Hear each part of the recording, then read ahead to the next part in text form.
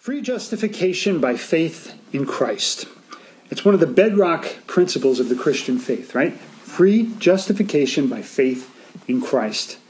The Apostle Paul was very well aware of this, and one of the main reasons he wrote the Epistle of Galatians, which is the book we're going to be looking at a little bit this morning, was because of this.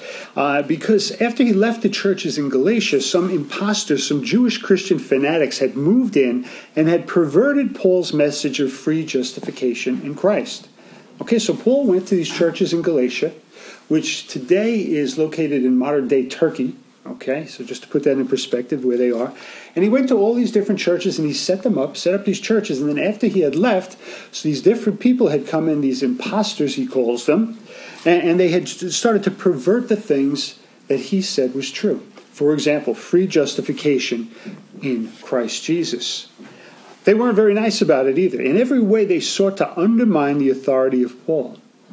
They in essence said to the Galatians, you have no right to think highly of Paul. He was the last one to turn to Christ. We've actually seen him. We've heard him preach. You should listen to us. Paul came later. He's not as worthy as we are. You should know that's a sign right there of a deception, right? You're building yourself up. You're tearing somebody else down. They're saying, listen to us. Don't listen to him. But these false teachers, as I said before, had fallen back and had retaken many of the rules and regulations of strict Judaism. And they believed you had to work towards these things that you needed to be saved with. Somehow the Galatian people were somehow taken back by these arguments, and they started to accept these arguments, and the result was exactly the opposite of what Paul wanted. It's what his opposition wanted. They started to believe these false teachers coming in. So Paul had to address these very issues. Paul's authority and his doctrine were called into question. Is what Paul's saying really true? They didn't know. They didn't understand anymore. This concept of free justification has been a problem that hasn't gone away throughout church history. If you look at some of the things throughout church history, we see it popping up over and over again. One example would be in the 4th century. You may have heard of a popular church figure at that time, a man named Pelagius. He lived in approximately 350 to 400 AD. And what he did was he couldn't get past that concept of free grace either. His basic philosophy was, he would ask people, he says, what is sin? Sin is to disobey God. Okay, by that. What is salvation? Salvation is to obey God. Now, at first that sounds good, but think about it. Does anybody live up to the law? No. So if you're not obeying God, then you're not saved. So if you just obey him, is what he said, you can do it. And if you can't do it, just try harder. Don't be lazy. That was the philosophy that he came. Pelagius believed that man had not been entirely corrupted by Adam's fall, and that mankind could, by his own free will, control and do works that would please God, and therefore be saved. He essentially believed that man is basically good and moral, and even pagans can enter heaven through their virtuous moral actions. Not good. Many people today still hold to that reasoning, don't they? How many times have you heard it said, oh, she was such a good person, I know where she ended up, right? How many times have we heard that? It's as if that alone is the ticket to heaven. About that same time in church history as Pelagius, another forefather came by the name of Augustine. You've probably heard of him. He understood the concept of God's grace, and he came against the teachings of Pelagius. He said essentially that man cannot just try harder to obtain salvation, but that it was by the grace of God we are saved and justified. Our position today. But even today, the religious world cannot decipher the concept of free justification, can they? The gospel goes opposite of religious wisdom of the world. You speak to people of other religions and they don't get this concept of free grace. I got to do something. I got to do something. It's like the scales we talked about, right? The scales. How many bad things did I do? Oh, I did a couple good things. Oh, a couple bad things. And they try to balance those scales and try to get more good than evil. As a result, we get this paradoxical situation. The gospel supplies the world with the salvation of Christ, the peace in our hearts, and every other blessing, and just for that the world seems to hate the gospel. It doesn't make any sense. We're giving them grace, we're giving them peace, we're giving them salvation in the gospel. But just for that the world seems to hate the very gospel. If you've got your Bibles, let's turn with me to the book of Galatians, chapter 1. Read the first few verses there. Galatians chapter 1. It's right after 2 Corinthians.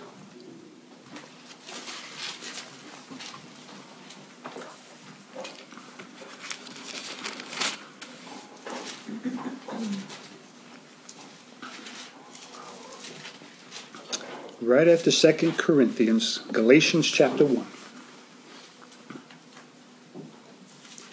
Okay, here we go. It says, Paul, an apostle, not of men, neither by man, but by Jesus Christ and God the Father, who raised him from the dead, and all the brethren which are with me, to the churches of Galatia. Grace be to you and peace from God the Father and from our Lord Jesus Christ, who gave himself for our sins, that he might deliver us from this present evil world, according to the will of God and our Father, to whom be glory forever and ever. Amen. Let's stop there. Now remember our context. We said that these imposters or these false teachers had come in and they tried to infiltrate these churches that Paul had set up. Paul's opposition was accusing him of proclaiming himself an apostle. They tried to downgrade his character. They tried to say he wasn't an apostle. What does Paul say in the very first line here? Paul, an apostle, not of men, neither by man, but by Jesus Christ and God the Father, who raised him from the dead. So right away, Paul makes it known his place in the ministry. Rather, he wasn't chosen by mankind, but he was chosen and put there by God. God the Father, who raised up Christ from the dead. He comes with the full authority of an ambassador. You'll notice that he's giving welcome from God. He's giving welcome from Christ as an ambassador of God. He says, nor did other men give me the authority to make me an apostle. God himself did it. It wasn't by men, it wasn't for men, it was from God. To possess knowledge, he's saying, is not enough. One needs to be sent or needs to be called by God. Notice also the mention of Christ's resurrection here in verse 1. Paul uses this as a continuous theme throughout this epistle, as we will see. In verse 2, he says, to all the men and brethren to all the brethren which are with me, and all the brethren which are with me, to the churches of Galatia. As I said before, Galatia is considered today the country of modern-day Turkey, and this letter was meant to be passed around to all the churches there to be read. So Paul sets up all these churches, and then he goes to another church, he goes to another church, he goes to another place. So he leaves the area of Galatia. These false impostors come in. Paul writes this letter to the Galatian churches, and it's expected to be passed around to all these other churches to be read by him. That's how they did things. They call it a circular epistle. Paul's trying to credit his ministry while trying to discredit his detractors, right? Notice he also says in verse 2, and all the brethren which are with me. That's pretty good too, right? What's he trying to do? He's trying to build up his credibility, right? I do not stand alone. I'm not here on my own, making up my own rules. The brothers stand with me. The others affirm him. They affirm his ministry. So Paul founded all these churches, and now they're being polluted. Martin Luther made an interesting comment about this particular situation about Paul, and he believed that Paul's opposers were really exhibiting their weakness, or really their cowardice, in that they only went to Paul's established churches. He thought that if they were really Christians, why don't they go out there where the word was needed, to the unchurched? In other words, it's much easier for them to go to a place that's already set up and now try to tear it down and change things. Why don't you, if you're really a Christian, if you're really trying to do something, a work of God, go to a place that's not developed, that needs a church, that needs to hear the word of God? In verse 3, Paul says, grace to you and peace from God the Father and from our Lord Jesus Christ. Again, he's speaking as an ambassador, and these are commonly an opening way that Paul speaks. Once again, the theme of grace. And that's a big thing here. Grace and peace. Grace is the key point that he will continue to argue for. Paul speaks as Christ's ambassador, and he wishes the kind of grace and peace that only God can offer, not worldly peace, which is fleeting and comes and goes. Paul does not lose the focus of his preaching. In verse 4, he says, Christ who gave himself for our sins, that he might deliver us from this present evil world, according to the will of God and our Father. Who gave himself for our sins. Nothing of human merit. Again, he's going against what they were trying to bring in. The Christian Jews that were trying to fall back and go back to those things that I have to work my way to salvation. It's as if many times people make light of sin. It's as if, again, some balancing act that we can do to try to erase the bad things that we do by the good things we do.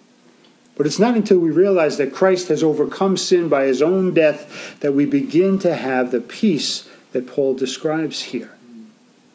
In verse 4, notice again that he says he gave himself for our sins. Our is an important word here. Many times we can justify God forgiving the sins of this one or that one. Like I said before, oh, she was such a good person. Many times in our lives, in our hearts, in our minds, we can understand and we can justify God forgiving the sins of certain people, someone very holy. But when it comes to ourselves, we say, but me? How can God forgive me? Especially when I feel so low and so bad because of the things that I did. But like every other matter of faith, we can't go by our feelings, right? We need to realize that our sin is gone when Christ forgives us. We must trust in the fact that Christ did it for us regardless of how we feel. Paul also speaks of this present age or this present evil age that he says, according to the will of God, our Father, this present evil age or Satan's world. Remember the God of this world. A person's failure to recognize that it is only Christ and not by merit is under the deception of Satan and this present age. And Paul is rebuking those false apostles. Now, let me ask you a question. Who's worse? The ISIS soldier that goes around and kills everybody? Or the ISIS leader that teaches them to go around and kill everybody? I think most of us would probably say the leader, right? Get to the root of the problem. In fact, we remember what Jesus' brother James said in his epistle. He said, not many of you should become teachers, my fellow brethren, because you know that we who teach will be judged more strictly. Paul realizes this when he goes on to rebuke the Galatian churches. Who is the guilty party and who is not? And like a father, we're going to see here, he urges his children to come back to God. Look in verse 6, Galatians chapter 1, verse 6. I marvel that you were so soon removed from him that called you into the grace of Christ to another gospel, which is not another, but there be some that trouble you and would pervert the gospel of Christ. But though we or an angel from heaven preach any other gospel to you than that which we have preached to you, let him be accursed. As I have said before, and say now again, if any man preach any other gospel to you than that which you have received, let him be accursed. He says it twice. He's making a point with that. Paul says, I marvel at you, Galatians. He's writing to his children. He's writing to his children in the Spirit. He says, I marvel. He indicates his sorrow and his displeasure at the same time with this word.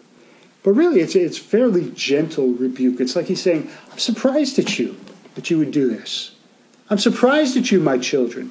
Remember, his goal is to win them back to Christ, not to push them away further. We all know that when we're dealing with children, that's the way we have to do things sometimes. But Paul, on the other hand, with the impostors themselves, he's not so gentle. He condemns them, and in fact, he condemns them twice, he says. Soon so soon removed from him, or deserting the one that called you? The one who called you is Christ. And he says, how quickly you have done this. Paul must have been thinking in his mind, it took me years of labor to set up all these churches, to go around and to travel. You can imagine the hardship, We think about travel plans today, and it's a pain in the neck to arrange flights and, cars and all that stuff. Imagine the travel then. And he went from here and to there and to there. And we read about it in the book of Acts and all the places that he went to, right? It took him years to set up all these churches. And then to him, he's thinking, how quickly you've come. How quickly you've come. All these years of labor to set up and nurture these churches. But now, relatively quickly, these imposters have come in and done great damage to the church.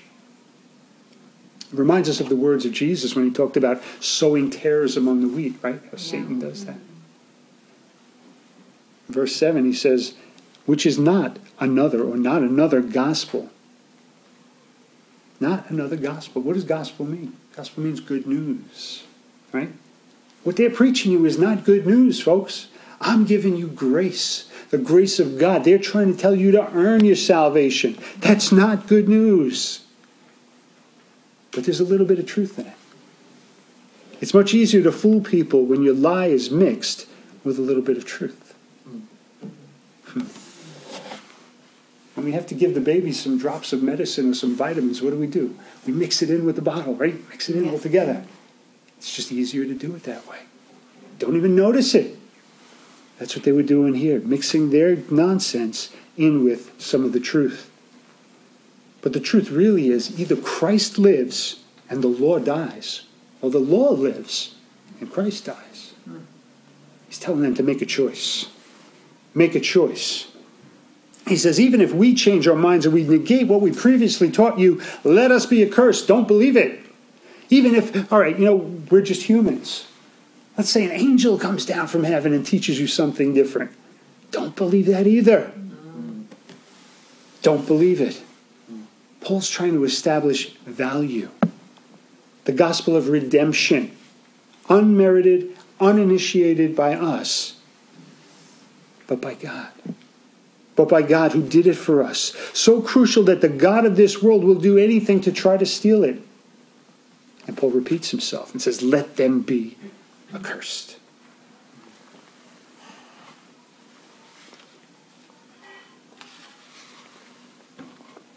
Substitution. Substitution. It can be a good thing, like in the case of our salvation. Or it can be a very deceptive thing, like in the bait and switch of an advertisement. Come and get our low, low price on this car. You've never seen anything like it. And you get down there. Oh, you want a warranty with this. It's going to cost you more. By the time you're done, oh, you want the tires with this. You want the steering wheel with this. By the time you're done, the price is just as high, if not more than anything else you could have come. It's a bait and switch. Substitution. Substitution. We read about a big substitution that took place in the Old Testament. You remember the stories of Isaac, Jacob, Esau, Rebekah? Isaac was getting quite old. He knew that his time was short. He was getting close to the end of his life. He told his oldest son Esau to go out and to hunt some food for him and to cook it for him just the way he liked it. And then he would give him his rightful blessing as the eldest son. Rebekah overheard what was going on. And she came up with a plan for her younger son Jacob to steal the brother's rightful blessing. As you remember, Esau was a big, burly, hairy man of the outdoors. Jacob was not. It wasn't going to be easy to fool their father, Isaac. Let's read about it. Keep your place in Galatians because we're going to go back there one more time. But go to the very first book of the Bible, Genesis chapter 27. Genesis 27.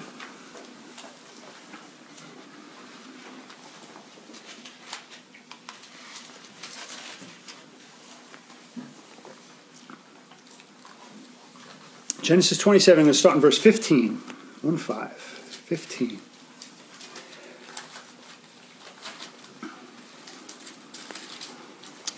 And Rebekah took goodly raiment or clothing of her eldest son Esau, which was with her in her house, and put them upon Jacob her younger son.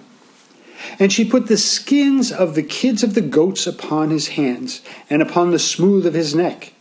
And she gave the savory meat and bread which she had prepared into the hand of Jacob her son. And he came to his father and said, My father. And he said, Here I am. Who are you, my son? And Jacob said to his father, I am Esau, your firstborn son. I have done according as you have bid me. Arise, I pray you, sit and eat of my venison, that your soul may bless me. And Isaac said to his son, How is it that you have found it so quickly, my son? And he said, Because the Lord your God brought it to me. And Isaac said to Jacob, Come near, I pray, that I may feel you, my son, whether you be my very son Esau or not. And Jacob went near to Isaac his father, and he felt him and said, The voice is Jacob's voice, but the hands are the hands of Esau. And he discerned him not, because his hands were hairy as his brother Esau's, and so he blessed him. Stop there. Deception. Substitution. In verse 15, she dressed him in Esau's clothing. He was an outdoorsman. Probably had a certain scent to it. An outdoorsman. He was a big, burly, hairy man. In verse 16, she covered his hands and his neck with the sheepskin. Just how hairy was this dude? Instead of Esau, they should have named him Lon Chaney or something. The wolf man. Man, in verse 17, and she gave the savory meat and the bread which she had prepared into the hand of her son Jacob. Now notice who prepared it. She gave him food and bread that she had prepared. Yeah. Isaac asked his son to go out and do it. Yeah. That's why he was suspicious that it all happened so quickly. The whole thing was just an incredible deception. Who are you? Isaac said. I am Esau. Lie number one. Then what does he say? I have done as you have told me. Lie number two. Then he even tries to pull God into it, right? Verse 20, he says, and he said, because the Lord your God brought it to me. He even tries to pull God into it. Yeah, that's going to help. And we see some suspicion, right? Isaac said, the voice is Jacob's, but yeah, okay, it feels like Esau. And he fell for the goatskin trick, right? All right.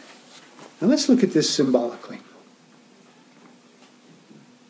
Let's say that this side of the room represents an honorable man. Okay? An honorable man. You try to do what's right. Good character. You're true to your wife. You pay your taxes. You give to charity. You really try to do the right thing. Okay? That's this side.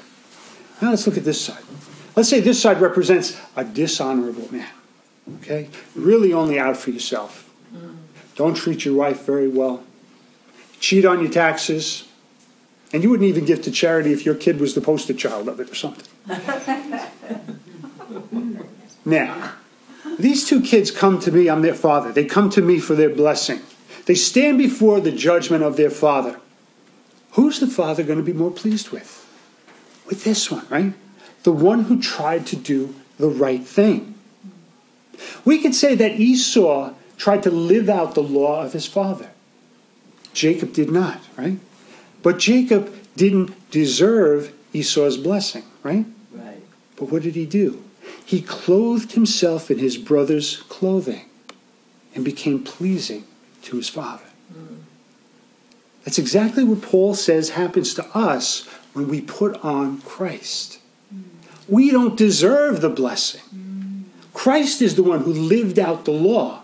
He did everything right. He deserves all the glory and the blessing. Amen. But we see the substitution. Vicariously, we see the substitution. What did he get?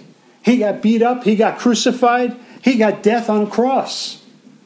Vicariously, we get the blessing, the forgiveness, salvation. Once again, I read about Martin Luther, and he said that he compared it like to wedding vows. All that I am, all that I have, I give to you. all that you have, you give to me. We give our sin, we give our unrighteousness. But Christ gives us his holiness, his grace, his righteousness, and salvation. Now, we talked before about teaching and teachers and how important it is to be taught correctly, be taught the right things. We have an awesome witness today in the Holy Scriptures, the Word of God. And oftentimes I speak to you about its reliability, its accuracy, and the way that it's been preserved for us. But picture for a minute having been taught by the living Word himself. I mean, this is great what we have. But picture being taught by the living Word himself. Wouldn't that be an even bigger privilege than having the Holy Scriptures that we have? Of course it would. Let me sit down with Christ and let him teach it to me. Wow. How awesome would that be? Go back to Galatians. Back to Galatians chapter 1. We'll read 3 more verses there and we'll wrap up.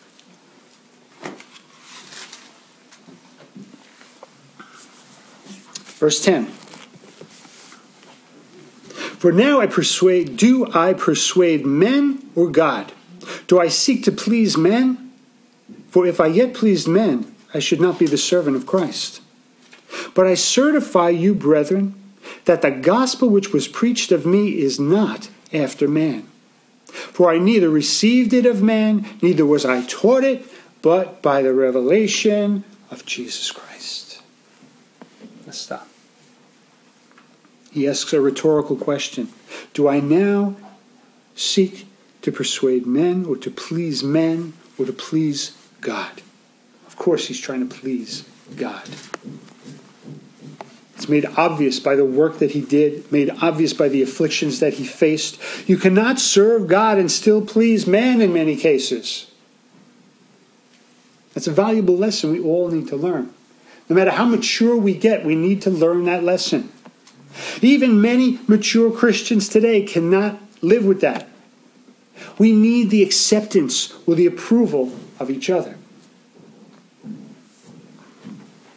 Often we judge our own self-worth by the acceptance or the approval of each other.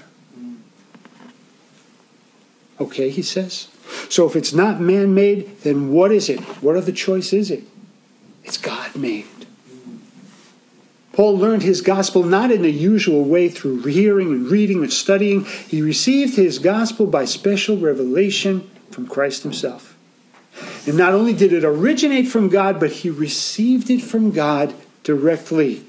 No human middleman to corrupt things and mess things up.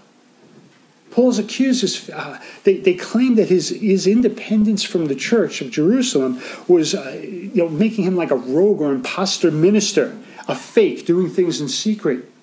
But Paul frames this in a different way. He agrees that he's independent, but he frames it in a positive way. He says, despite his independence, the leaders at Jerusalem all support his call and is confirming the legitimacy of his ministry.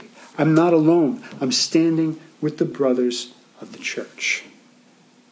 So we see that Paul has to defend himself in his ministry. And like every other matter of faith, we need to see that we can't go by our feelings when it comes to having our sins forgiven. We must trust in the fact that Christ did for us regardless of how we feel about it.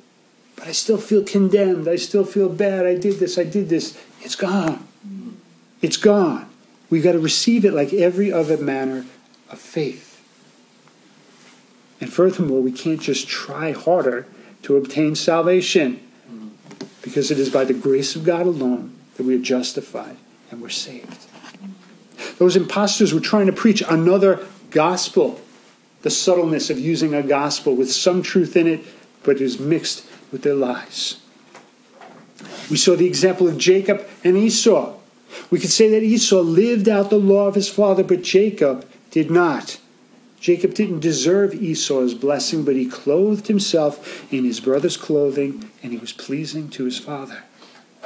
We surely don't deserve the blessings of salvation and adoption. Only Christ lived out that law perfectly. He was sinless. He deserves the blessing. We do not.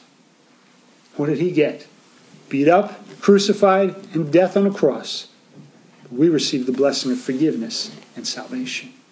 And God is more than happy to do it for us. Lastly, we saw how important it is to be taught correctly, to be taught the right things. We have a great privilege by being taught by the Holy Scriptures of God, but Paul had an even bigger privilege of being taught by the living Word himself. Paul was a good example. Many mature Christians today cannot live without the acceptance and the approval of each other. But Paul knew that he was accepted of God and sent of God. We often judge our own self-worth by the acceptance and the approval of others. Don't fall into that trap. Your worth has already been proven by Christ. He gave all that he could just for you. That's how much you are worth. Amen?